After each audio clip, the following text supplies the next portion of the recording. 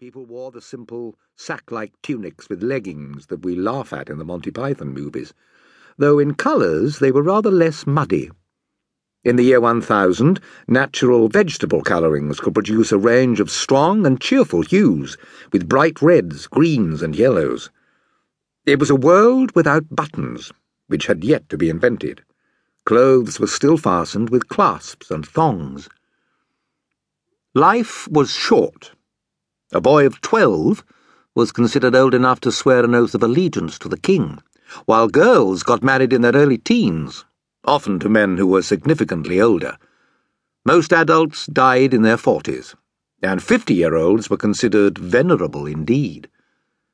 The evidence of arthritis in the bones from Anglo-Saxon graves indicates that most people endured a lifetime of hard manual labour, and the Julius work calendar shows the different forms which that labour could take.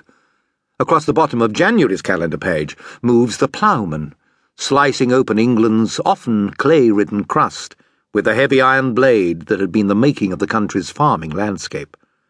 The wheeled plough was the foundation of life for English people living in the year 1000. "The ploughman feeds us all," declared Alfrich, the Wessex schoolmaster, who in the years 987 to 1002 taught his pupils by getting them to observe and analyse the different economic activities they could see around them.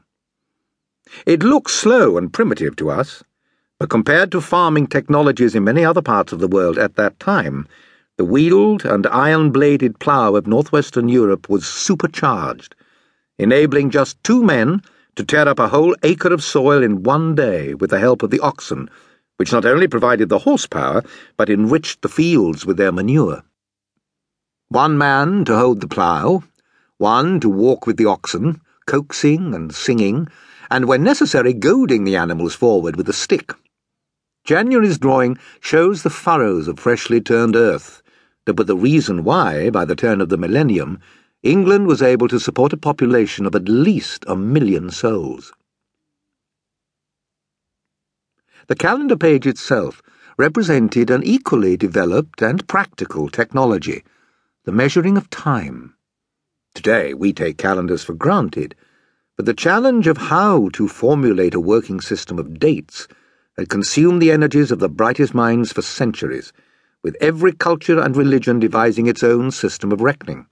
In Christendom, confusion centred particularly on the timing of the Church's most important festival, Easter. The early Christians debated it furiously.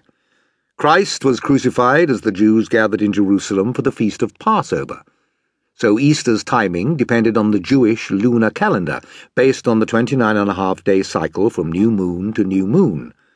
But planning a full year sequence of church festivals meant that the lunar timetable had to be fitted into the 365.25-day rotation of the seasons, based on the annual cycle of the sun, and whichever way you try to squeeze it, 29.5 into 365.25 does not go.